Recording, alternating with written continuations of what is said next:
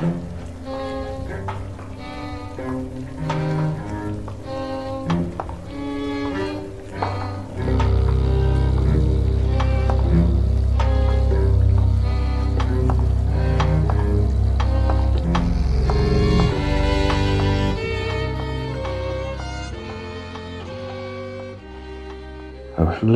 so good of you to drop by. Welcome back to the Gallery of Curiosities. I remain, as always, your humble host, Osgood. I see my chorus has brought out the theremin, which can only mean one thing.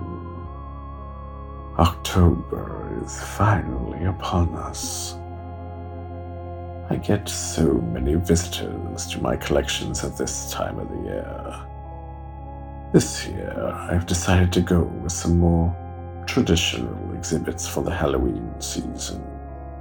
The flowers which you saw in the foyer are from the greenhouse, my own special strain of aconites. You know it as wolfsbane, which I keep on hand should one of my staff contract lycanthropy. What? Don't question me. It could happen. Over here, we have a genuine vampire hunting kit from the Transcaucasus, complete with a shard of the True Cross. I have no reason to doubt its veracity. It burned my fingers when I first picked it up. And if you go upstairs, you shall find my newest exhibit, built especially for this year's festivities. A walk-in closet converted into a home high-ground bunker from which one could wait out the initial phase of the coming zombie apocalypse. No home should be without one. Our feature exhibit this evening comes from author David A. Riley, a writer of horror, fantasy, and SF fiction. His first professionally published story was in the 11th Pan Book of Horror in 1970. He has had stories published by Doubleday, Daw, Corgi, Sphere, Rock, Playboy Paperbacks, there's a blast from the past, Robinson's, and in magazines such as Aboriginal Science Fiction, Dark Discoveries, Fear, Whispers, and Fantasy Tales. All in all, a very respectable bibliography. He must be slumming to be appearing on a show such as this. It will be read for us by our favorite rogue with the brogue, Mr. Vic Mullen. After Nightfall by David A. Riley. Elliot Wilderman never struck anyone as a person possessing that necessary instability of character which makes men, in sudden fits of despair, commit suicide. Even his landlady, Mrs. Jowett, never had even the vaguest suspicions that he would ever do anything like that. Why should she? Indeed, Wilderman was certainly not poor. He was in good health, and was amiable and well-liked in the old-fashioned village of Heron, and, in such an isolated hamlet as this, it took a singularly easygoing and pleasant type of person to be able to get on with its definitely backward, and in many cases decadent population. Civilization had barely made an impression here for the past 200 years. Elsewhere, such houses as were common here and lived in by those not fully sunken into depraved bestiality were thought of as slums. Ancient edifices supporting overhangs, gables, high-peaked roofs, bizarrely raised pavements 3 feet above the streets and tottering chimneys that towered like warped fingers into the eternally bleak sky. Despite the repellent aspects of the village, Wilderman had been enthusiastic enough when he arrived early in September, taking a previously reserved room on the third floor of the solitary inn, he soon settled down and became a familiar sight, wandering around the wind-ravaged hills which emerged from the woods and barren immensities of bracken and hardy grass, or visiting various people, asking them, in his tactful and unobtrusive way, about their local folklore. In no way was he disappointed, and the volume he was writing on anthropology soon had an abundance of facts and information. And yet, in some strangely elusive way, he felt the shadow of dissatisfaction. It was not severe enough to worry him, or even impede his creative abilities and cheerfulness, but all the same it was there. Like some imp of the perverse, it nagged at him, hinting that something was wrong. Having been here a month, his steadily growing hoard of data had almost achieved saturation point, and little more was really needed. Having done far better than he had expected prior to his arrival, he decided that he could now afford to relax more, investigating the harsh but strangely attractive countryside and the curious dwellings about it, something which he had only been able to do on a few brief occasions before. As he had heard from many of his antiquarian friends, Heron itself was a veritable store of 17th and early 18th century buildings, with only a few from any later periods, except for the ramshackle huts, and even these were perversely fascinating. None of them exhibited any features suggesting comfort. Sanitation and ventilation were blatantly disregarded and hampered to an unbelievable extent. Roughly constructed from wood, veneered with mould, the murky insides infested with the humid and sickening stench of sweat. They were merely dwellings to sleep and shelter in, nothing more. In fact, the only feature which he noticed they had in common with the other buildings was that each of them had heavy wooden doors, reinforced from the outside with rusted strips of iron, barred by bolts or fastened with old Yale locks from within. Apart from the plainly obvious fact there was nothing inside them to steal, Wilderman was puzzled at such troublesome, if not expensive, precautions against intruders. Finally, when an opportunity presented itself, Wilderman asked Abel Wilton, a thick-set man with a matted beard and cunningly suspicious eyes, and one of the degenerates inhabiting these huts, why such precautions were taken. But, despite his fairly close acquaintance with the man, for whom he had previously bought liquor and shared tobacco with for information about local legends, all the response he got was a flustered reply that they were to keep out the wild animals that run and hide in the hills, where none but those possessed go, where they wait for us, coming down here at night and hunting. Or so Wilson claimed. But his suddenly narrowed eyes and obvious dislike for the subject belied him, though Wilderman tactfully decided to accept his explanation for the moment. After all, it would do him no good, he reasoned, to go around accusing people of being liars. It could only result in drawing unto himself the animosity of Wilton's kinfolk who, ignorant though they were extremely susceptible to insult. However, after having noticed this point about the clustered huts on the outskirts of Heron, Wilderman realised that all of the other houses that he had entered also had unusually sturdy locks, not only on their doors either.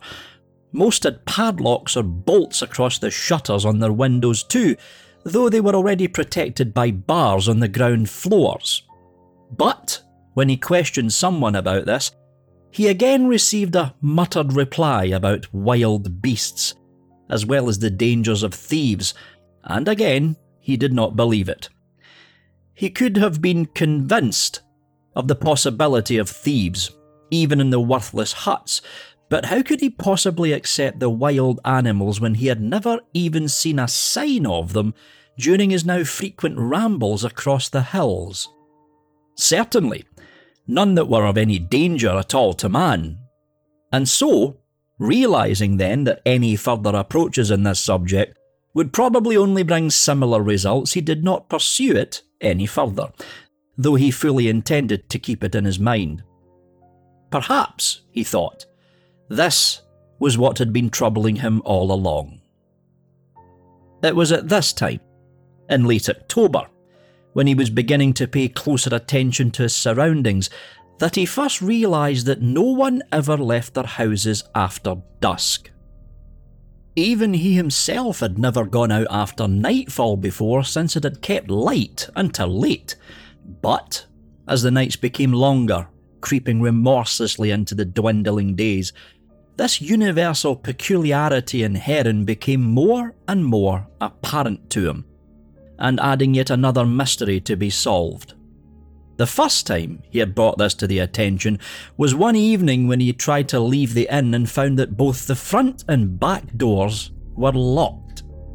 Irritably, he strode up to Mrs. Jowett, an elderly woman, grey of face and hair, with needle-like fingers and brown teeth that seemed to blend in with the gloom of the sitting room where she sat knitting a shawl. Without preamble, he asked why the inn had been locked at so early an hour. For a moment, she seemed to have been stunned into silence by his outburst and immediately stopped her work to turn towards him. In that brief instant, her face had paled into a waxen mask. Her eyes, like Wilton's, narrowing menacingly. Or were they? Wilderman conjectured in surprise, hooded to hide the barely concealed fear he felt he could glimpse between the quivering lids. "Oh, we always lock up at night, Mr. Wilderman," she drawled at length. "Always have and always do. It's one of our ways. Perhaps it's foolish, you might think so, but that's our custom. Anyhow, there's no reason to go out when it's dark, is there? There's nowt here in the way of entertainment. Besides, can't be too careful. More goes on than you'd suspect or want to. Not only is there animals that kill us in our sleep, but some of them in the huts. I'm not saying who, mind you, wouldn't think twice of breaking and taking all I've got if I didn't lock 'em out." Her reply left little with which Wilderman could legitimately argue, without seeming to do so solely for the sake of argument, and he was loath to antagonise her. Always he was sure that he was here only on the townspeople's toleration. They could very easily snub him, or even do him physical damage and get away with it. Justice, a dubious word here, was at best rudimentary. It depended, for a large part, on family connections, and as good as open bribery. At its worst, and most frequent, it depended on personal revenge, reminding Wilderman distastefully of the outdated duelling system of latter-day Europe, though with significantly less notice taken of honour. Convinced that fear of wild animals was not the reason for Mrs. Jowett's locking the door after dusk, Wilderman became determined to delve further into this aggravating mystery. The next morning, rising deliberately at dawn, he hurried noiselessly down the staircase to find his landlady busy unlocking the front door. So engrossed was she in this seemingly arduous task that she did not notice his presence. Finally, succeeding in turning the last of the keys, she cautiously prized the door open and peered uneasily outside. Evidently seeing nothing to alarm her, she threw the door open and knelt down to pick up an enamelled dish from the worn doorstep outside. Filled with curiosity, Wilderman tried to see what was on it, but could only glimpse a faint red smear that might have been a reflection of the sun rising liquescently above the hills. Before Mrs. Jowett could turn and see him, he retraced his steps to the second floor, walking back down again loudly and calling a greeting to her. After a few brief but necessary comments about the weather, he left, stepping out into the cold but refreshing early morning air. The narrow streets were still half obscured by mists, through which beams of sunlight shone against the newly unshuttered windows like drops of molten gold. As he slowly made his way down the winding street, he could not help but notice the plates and dishes left on many of the doorsteps. Some others had been shattered and left on the stagnant gutter and ran down the centre of the street to a mud-clogged grate at the end. It was immediately obvious to Wilderman that these dishes had contained meat. Raw meat, as shown by the watery stains of blood still on them. But why should the villagers leave food out like this, he asked himself. Every one of them, including those in the fetid huts, even though they had little enough to eat at the best of times. Such behaviour was evident here seemed ludicrous to him. Why, indeed, should they have left food out like this, presumably for animals, when they dare not go out after nightfall for fear of the very creatures which the meat would only attract? It didn't make any sense.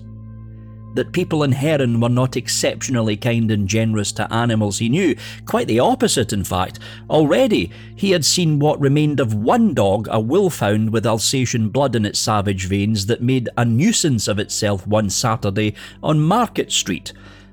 Its mangled carcass, gory and flayed to the bone, had almost defied description after some 10 or so heavy boots, backed by resentful legs, had crushed it, writhing into the cobbles.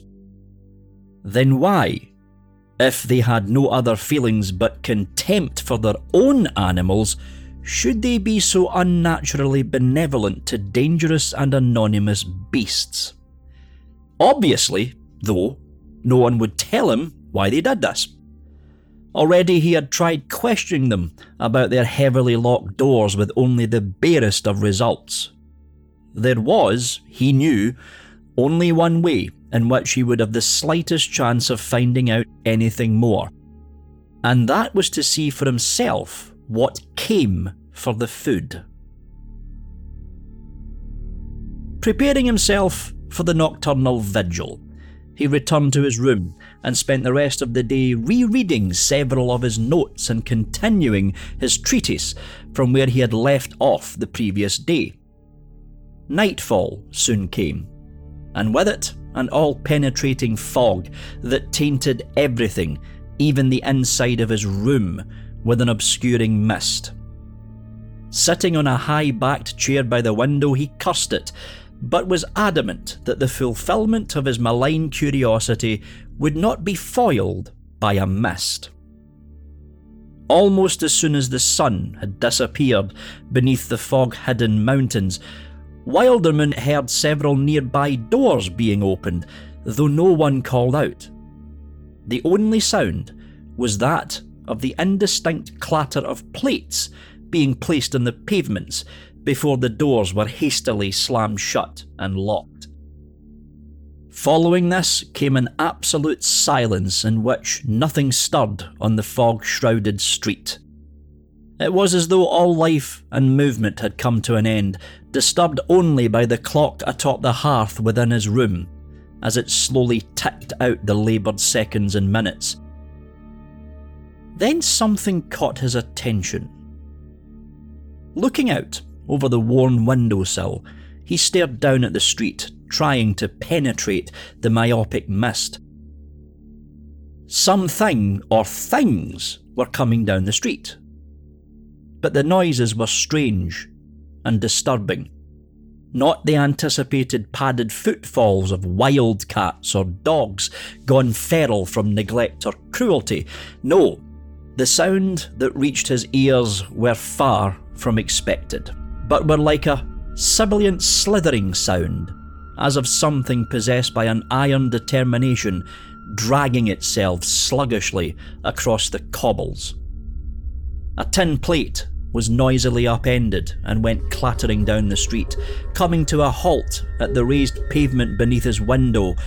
As he leaned out further to look, he saw a darkish, shadowy thing, a hulking shape, appear. For several moments following this intrusion, he heard no more until the creature found its food and began to devour it. Pulling himself together, Wildman shouted to scare whatever was beneath him away, but as the cry echoed dismally down the street to the clock tower in the end of the square, it sounded even more hysterical at each dimming repetition, more forlorn and pathetic. There was only an instant's pause before he heard the other milling creatures on the street begin to drag themselves across and along it, deserting their food to make their way to the inn. And with them came a fiendish tittering, ghoulish in its overtly inhuman form, devoid of all but the foulest of feelings, hatred, lust, and, surprising Wilderman in his interpretation of it, almost insatiable greed. So clear was it in the vague sounds shuddering below that he felt the tremors of panic growing inside him, sweat streaming down his face. Again, after an inner struggle, he called out, his voice rasping with fear. In answer came a scratching at the base of the inn beneath his window, as though something sought to surmount the decaying barrier. More shapes were gathering on the street, slithering down towards the inn and scratching at it. Trembling fiercely, he realised why the villagers took such precautions as they did, and why none spoke or left their houses at night, leaving the village as though deserted. But the facade had been broken. They knew he was here. They had heard him. Picking up a heavy, four-edged book, he hurled it down at the creatures below. As it struck them, there was the sound as of a large stone falling into mud, and then a series of cracks like breaking bones, thin, brittle ones, shattered by the copper-bound book. At this, the horrid sounds increased into a crescendo of fiendish glee, a shriek as inhumane as the others, yet still possessing the wretched qualities of agony and terror, echoed down the street. But loud and terrible though this was, no one in any of the neighbouring houses appeared to see what was happening. All shutters and doors remained closed. A sudden breeze, that died almost as soon as it came, sent the fog floundering from the street in scattering wisps. Wilderman saw the shapes more clearly, though they were blurred even now by the gloom. For a time he had thought them to be animals, hybrids of some sort, but what he now saw was neither wholly bestial nor human, but possessed, or seemed to be possessed, in the shadow world they inhabited, of the worst features of each. Hunched, with massive backs above stunted heads that hung low upon their chests, they dragged themselves along with skeletal arms which, when outstretched above their shoulders into the diffused light of his room, proved white and leprous, crumbling as though riddled with decay. Tapering to gangrenous stumps, their fingers opened slowly, painfully, and closed again before the mist returned and resealed them in a spectral haze. When once more half hidden in the fog, Wilderman saw that the shadows were converging upon one spot, which then became progressively clearer, more distinct, and suddenly, with the self-consuming quicklime of fear, he realised why. Slowly, inevitably, they were climbing upon each other to form a hillock. A living hillock to his window. Again, he threw a book at them, and then another, and another, each more savagely than the last. But though they seemed to crash into and through the skulking bodies, the mound still continued to grow, and from the nethermost extremes of the mist-filled street he could make out others, slithering and shuffling towards the inn. In alarm, Wilderman threw himself back from the window, slamming and fastening its shutters as he did so. Then, in a fit of nausea, he staggered to a basin on his dresser and was violently sick. Outside, the tittering was continuing to grow louder, nearer. Awful in its surfeit of abhorrence, it filled Wilderman with increasingly more dread at every passing instant.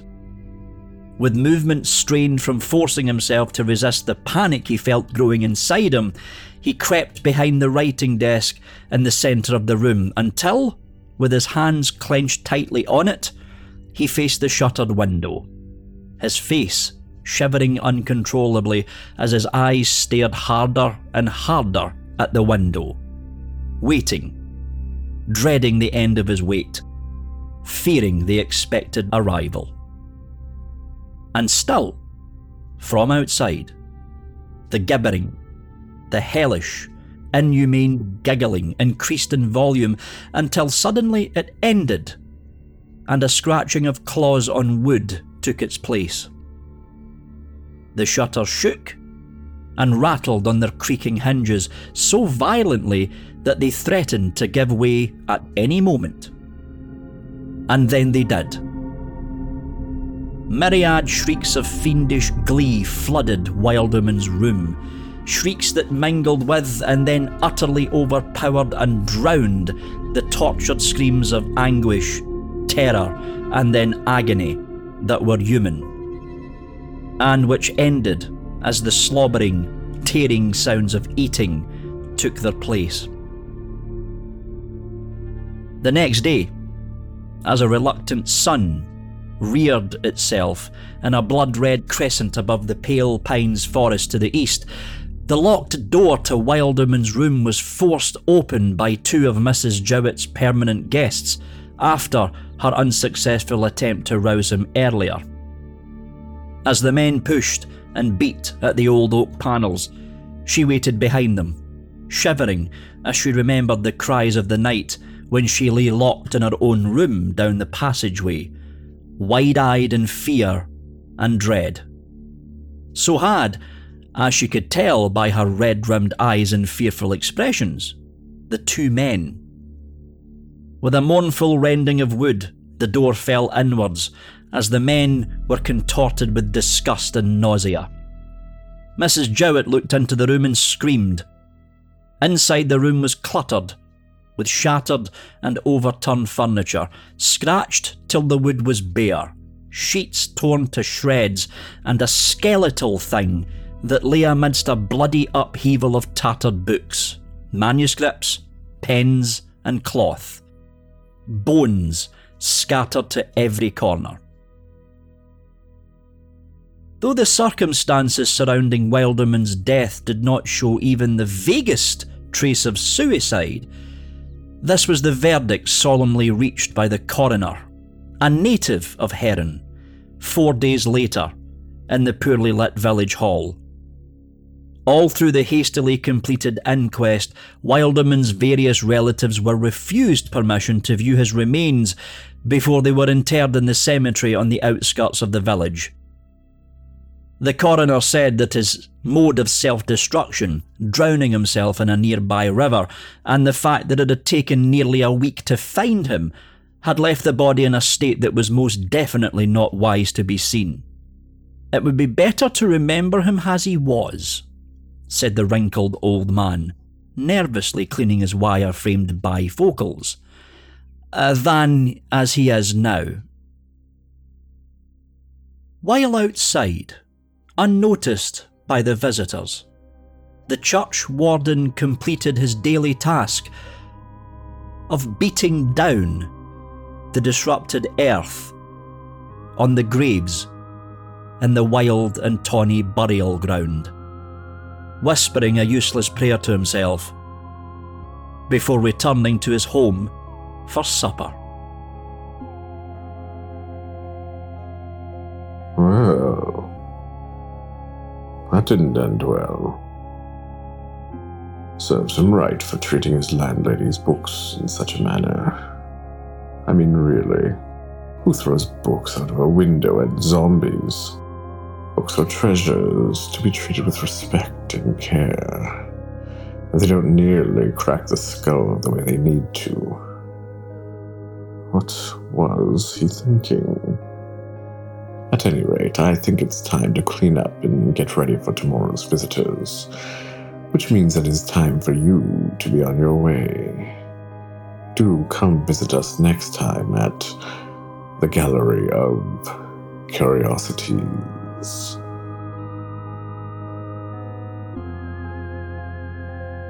Gallery of Curiosities is produced under a Creative Commons International 4.0 non-commercial attribution, no derivatives license. If you like our stories, get your friends to listen as well, and if you don't, well, why are you still here? I really shouldn't have to repeat this every month. Our theme song is by string punk band Deus Ex Vapore Machina. This episode was produced in October of 2018. For full show notes, visit us on the web at gallerycurious.com.